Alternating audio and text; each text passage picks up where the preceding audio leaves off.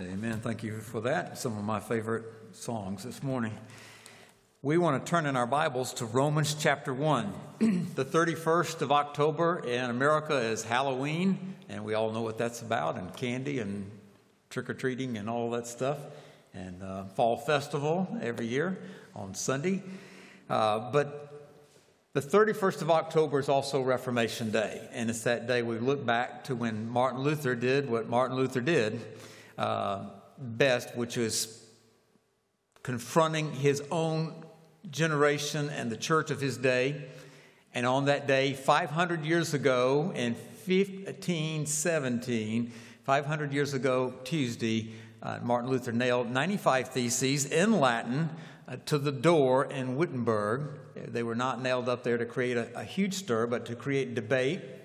They were not in the street language of the Germans. It was in the academic language of Latin. And he nailed them up there, as you saw in the video, to generate among those who were interested in the subject direction for the future of where the church needed to go and how the church could begin the process of purging out the elements of church life that were not what they needed to be.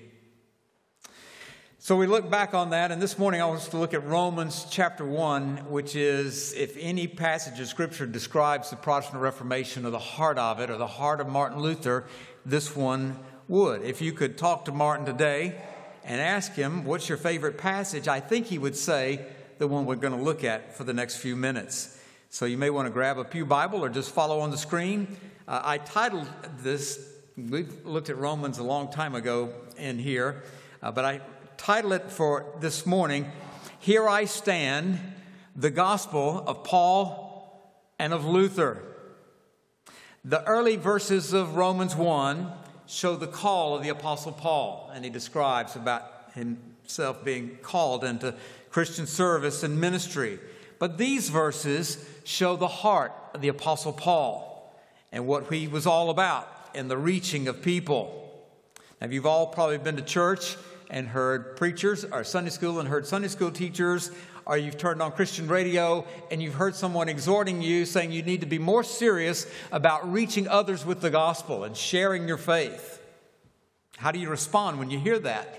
Maybe defensively, like I do that, or I do that enough, or maybe fearfully, like I could never do that. Or Paul shows his heart for people and where that heart comes from. Romans 1:13 says, I do not want you to be unaware, brethren, that often I plan to come to you. That's to Rome, to the Roman Christians.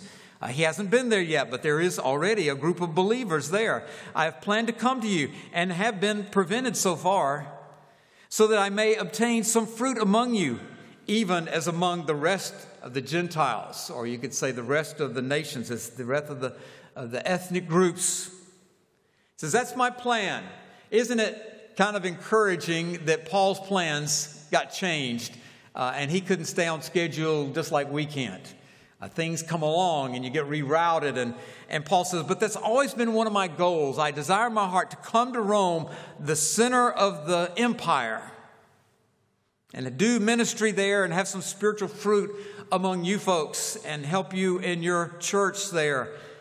And see what God would do. That's my heart. That's what I want. But so far, I've been sidetracked.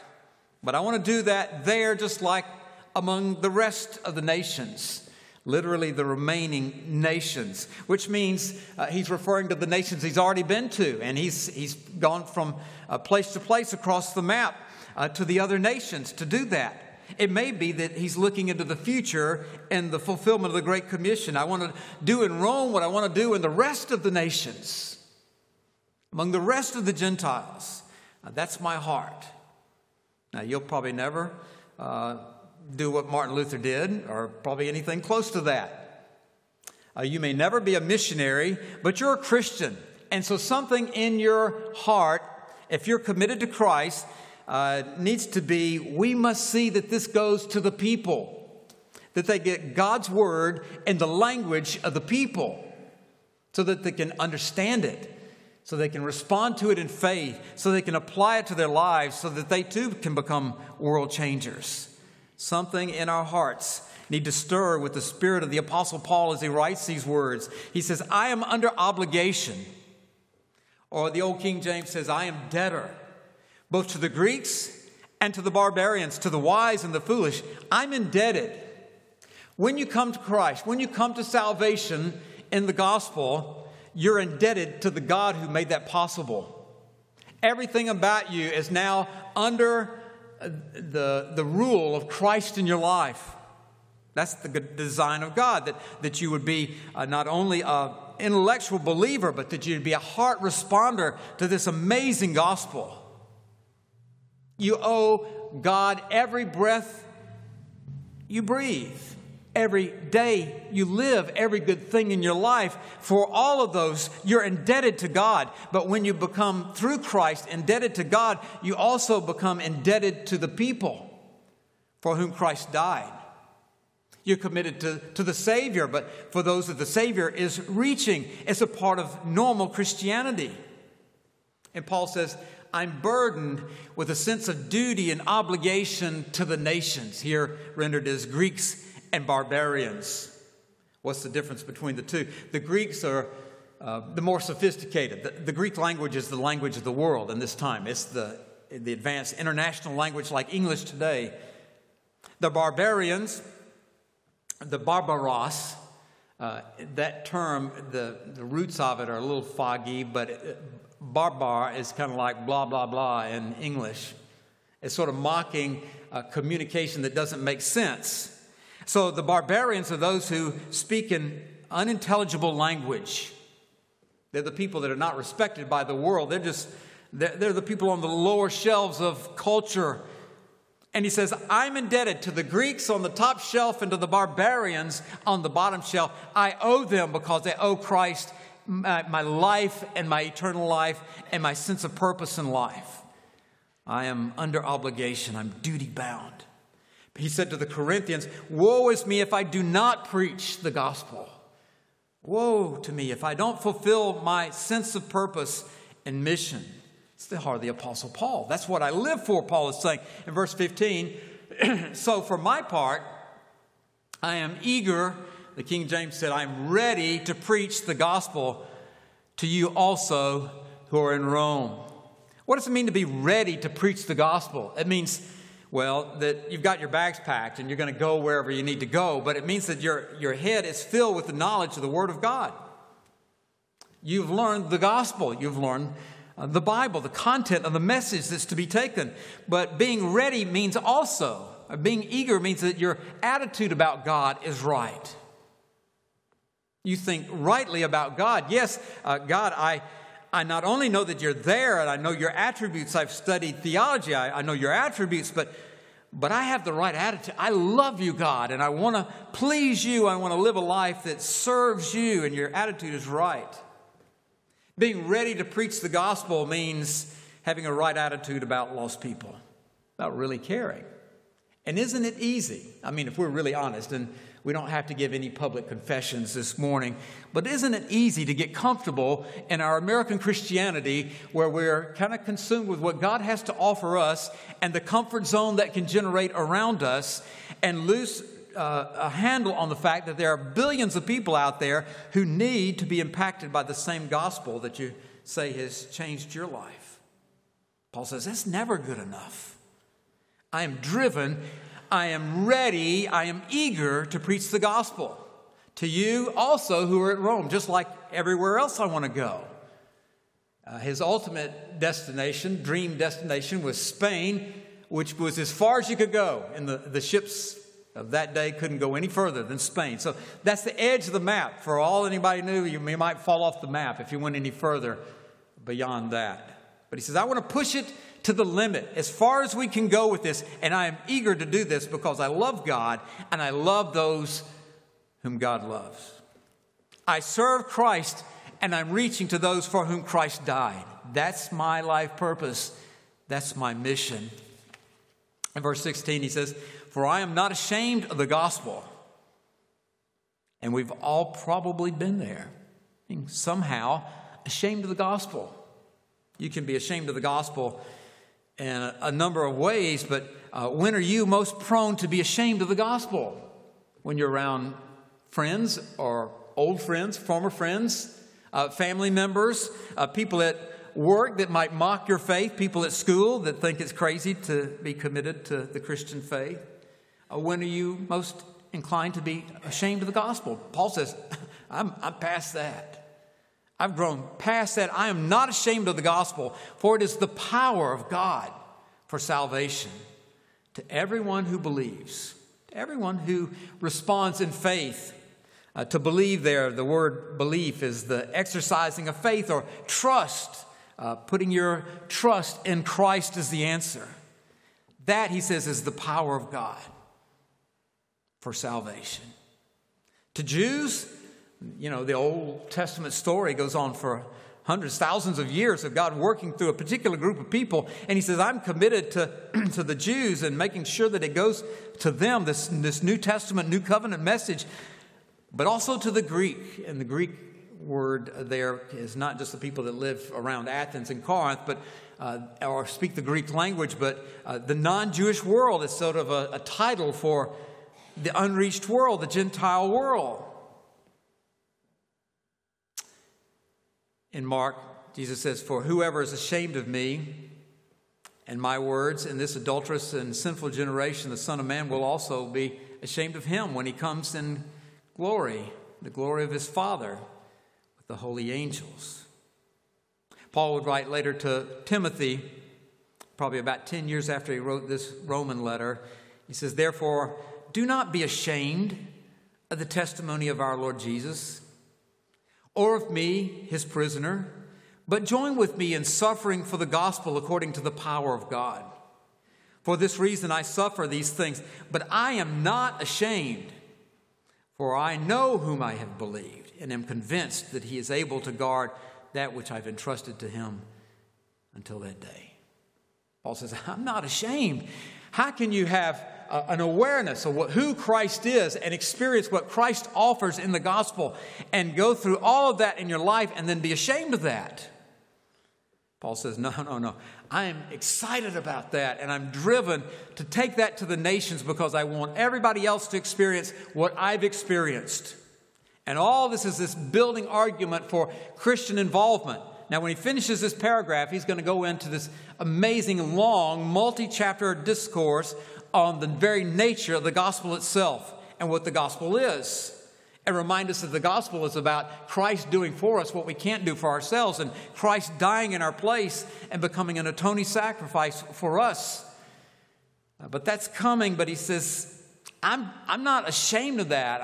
I'm most excited about that. In fact, I've chosen to build my whole life around that reality and taking that to the nations. Oh, if just a little bit of that could rub off on us as we read through Romans and through the life experience of Paul and later Martin Luther. If some of that could just rub off on us so that we get up in the morning excited about somebody else coming to Christ because we share our faith unashamedly.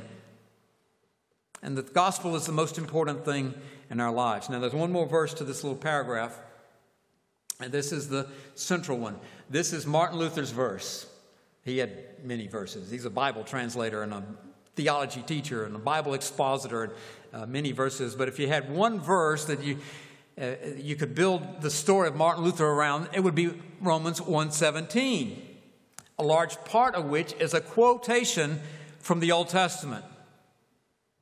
He says there, for in it, in the gospel, in it the righteousness of God is revealed from faith to faith. Through this, how God describes righteousness is described for us. And then Paul says, and you see the scripture on the screen, it's in all capital letters in quotes, which means he's quoting from the Old Testament. And what he's quoting from in the Old Testament is the book of Habakkuk. And that may not be your favorite book of the Old Testament. You may not remember anything about Habakkuk. It starts out with a bit of bewilderment on Habakkuk's part. A lot of the prophets are hammering away at what God is doing in judgment upon the nations. Habakkuk writes his letter with astonishment that God's not being more severe with the nations.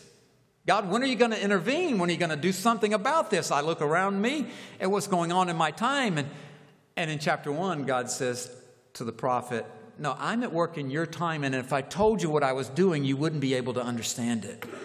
And that's Habakkuk. And then you come on into the next chapter, and Habakkuk is talking about the consequences of pride and a prideful attitude that lives without God.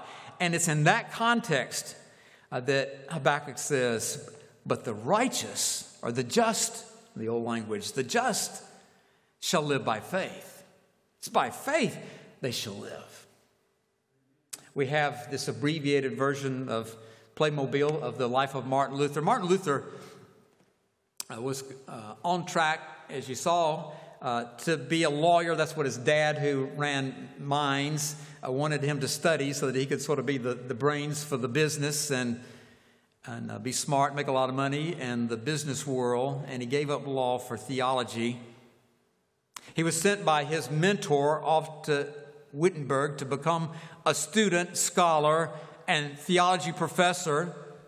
And out of that, he begins to study the books of the Bible and teach them. And he goes through this couple of years long study of the book of Psalms, expounding Psalms over and over and over again. And then he comes into a teaching of the book of Romans. He's already made this tremendous transformation in his life and reordering of his priorities, but he's still searching in his soul. How in the world, with a God so great and a God so holy, do you ever find personal peace? And teaching through the book of Romans, he comes to Romans 1:17, and the verse comes to him over and over and over again. Those magical words Paul quotes from Habakkuk, the righteous shall live by faith. And the lights come on. You call it in theology illumination. It's like turning on the light switch in here in the middle of the night.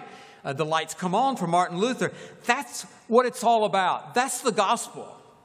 That we survive not by giving enough to the church or to Rome or to anybody else, not by attending enough, not by polishing up our own act. The just or the righteous live by faith, by trust in Christ alone. And Luther came to understand that it was not just that if you trust Christ, you go to heaven someday. He says today, this day, in this life, we live by faith. That's what changes us from a life of fear to a life of joy. That's what brings the Christian life experience into what Jesus would call the abundant life. It's exciting because Christ is there and we're trusting Him and we're living by faith. It's not that we got a ticket by faith to heaven. We live by faith. And it shapes our language and our attitudes and our actions. Everything about us is modified by our faith. We live by faith. That became the driving force, the motivation for this remarkable man, Martin Luther. I've got all my collection of stuff, and I bring things in every now and then. A couple of these things are from Emory University, of all places. This is in Latin, and it translates into English, Triumphal Luther, or Luther's Triumph. And it shows Martin Luther. I know you can't see it from there. You're welcome to come down after church and look at this all you want. But on the left-hand side of the picture is Martin Luther, and on the right-hand side is Pope Leo. And even if you like popes, he was not a good one. He would be an embarrassment to the system. He was a loser and an unrighteous man who was scamming people and was doing what he did for all the wrong purposes. But behind Leo is the empire of the status quo and all the imagery and all the ritual. And on the other side is Martin Luther up on a hill, and the Lutherans are underneath him. And the distinctive of the Lutheran, their side of the picture is about half as full because their lives are simpler, and they're just holding Bibles. Some of them are holding pens. But Martin Luther is holding up the Bible. You can't read it because it's not in your language. But he's saying, this is who we are. This is what we're about, the Word of God.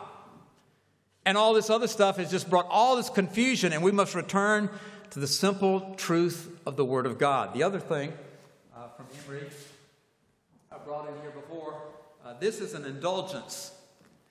It's a pre-printed form, and 500 years ago, in Germany, they were printing that form just like that. It's a fill in the blank. And you come in with your money. These are my sins. This is how much those sins cost. If I pay you this amount of money, you'll fill my name in there, and the priest will sign off on it, maybe put a little seal on there. You can take that with you as a guarantee that you're forgiven for all of those things. If you pay enough money, you can be forgiven for everything forever. It's almost a license to sin. It's an outrageous abuse of the gospel. And Martin Luther, who day by day is getting deeper and deeper into the Word, is saying, somebody's got to speak out about this.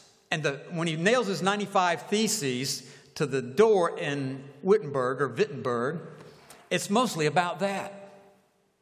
Somebody's got to tell the people, the common people, the ordinary folks, that you can't buy your salvation. It comes by amazing grace as a gift from God. And that's the only way you're going to have heaven and glory. It's the only way you're going to find abundant life here, living by faith, and a gospel that you can never pay for. And so the indulgence system was an absolute outrage, and it was used to finance building projects. And Martin Luther, in a very dangerous time, was courageous enough to speak out against it. The wonder of wonders, as you read church history, is that he didn't die for speaking out against that. But he was put on trial. It's hard to find an equivalent for us today to the trial of Martin Luther at the Diet of Worms. That sounds appetizing, doesn't it? He's called to the Diet of Worms to defend his writings. And they spread his books out on a table, all lined up neatly on the table like a book display. And they said, we've got you here. Really, we just want to ask you two questions. That's all. We're not here to debate. We want to ask you two things. Did you write these books and these tracts? And obviously his name's stamped on the writings, and it's obviously his work, and he knows that they know that it is his work. So the first question is, did you write this stuff? And he had to admit that he did. And the second question is, will you recant? Will you take it all back? Will you say you're sorry, and then we'll go on from here? And you will tell the people that you've influenced that you're sorry that you ever wrote what you wrote in these books, the Babylonian captivity of the church, and these writings that were written against the church of the day and all of its abuses and sinful activities. And of course, he refused to do so. After that, he was backed by the movers and shakers of Germany, stood by Luther in the face of the emperor, the young emperor of the Holy Roman Empire, which was an astounding thing for them to do. And one of them took him into captivity. They kind of faked a kidnapping and took him, as you saw in the little video, off to the castle where he stayed. Now, what do you do when you're suddenly pushed out of what you normally do and you're kind of away where you're out of touch with the world? Over 100 years before, John Wycliffe had a similar experience. He didn't go to a castle or into prison, but he was exiled from Oxford University, where he was the top professor. He was exiled off to Lutterworth in central England and said, well, what am I going to do up here in little Lutterworth? No longer with access to the libraries of Oxford, no longer able to preach and to teach in the big public arenas. What do I do up here? He says, I know what I'll do to redeem the time. I'll translate the Bible. I'll put the Bible in the language of the people. And so Wycliffe translated from an old Latin text into the early or Middle English of the people of England in that day. He was the morning star, the preview of the coming Reformation. So you come on down into the early 1500s in the life of Martin Luther, and now he's been taken from the Diet of Worms by friends into captivity, off to the castle. And what are you going to do till the smoke clears? What are you going to do to spend your time? And maybe he's read about Wycliffe, or maybe he just has the same thought pattern. He says, I know what I'll do. I'll translate. I'll take the truth, just as I've written these books. I'll now take my time to take the Bible and put it in the language of the German people. And in the protection and the safety and security of that setting, he begins to translate into the German language. He does so at an amazing pace. In less than a year, he turns out a New Testament and then goes on into the Old Testament. Well, you know, I collect Bible stuff. This is 2 pages of Scripture. And I know you can't read it. If you were up here 2 inches away from it, you couldn't read it because it's in German. But you're welcome to come up and see it later. The upper piece of paper here on the left is from the year 1523. It's really that old. Martin Luther turned out his first edition of the New Testament in 1522. That's 4 years before Tyndale got it into English. They probably knew each other, and Tyndale's inspired by what Luther's doing. In 1522, the very first New Testament in German comes off. It's about as big as your hand, the size of these little pieces of paper, almost like a little Gideon Bible. This is from 1523, and it's from the book of Exodus in the Pentateuch, the first 5 books of the Old Testament. He begins to publish that. The leaf down here is a first edition New Testament page from 1529. So it's a second printing of the first edition, both of these from the days of Martin Luther. There's a real good chance that when these 2 pieces of paper were printed, Martin Luther walked through the print shop and checked out the work that was being done. But that's the size those little pages are. You can take a look at that after church this morning if you like. Martin Luther came to the same conclusion all good reformers did, that the gospel is so dear and so central and so precious, it ought not to be confusing, it ought to be simple. It ought not be for the elite, it ought to be for everybody. It ought not to be in an academic language, it ought to be in the language of the people. And so he did. He put it out there for the German people, and it rocked the planet. And people like Tyndale in England found inspiration from that. And translating and printing just down a short distance away, Tyndale does his work for the English people. But Martin Luther said, my people in Germany will have God's word in a way that they can understand it. Luther's Bible becomes the equivalent of the King James in English in terms of shaping the language for the future centuries. And versions of it are still used today. Martin Luther said, it's all so profound. And yet, it's all so simple. You can't buy salvation. You can't buy the abundant life. You trust Christ with your whole being, and He brings it to life for you.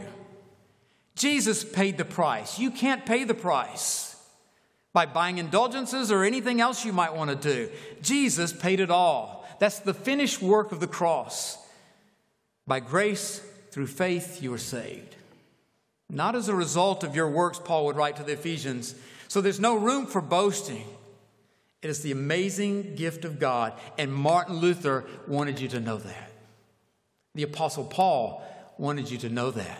Because the sovereign God, in His reaching purposes, sent Jesus into our world. And the Word became flesh, John would write, and dwelt among us. That you might have the truth in your language. It's no small thing. What Luther stood for and what Paul was driven by, as described in Romans 1, is the most important thing that you can ever get straight in your own mind and your own heart. And something about you and me every day ought to be stirred by what these men stood for. It's not just something to acknowledge every now and then. It's something to be driven by every day. You are redeemed. If you are redeemed, you're redeemed through the gospel by grace, through your faith and trust in Christ. And you are debtor to the nations because of that.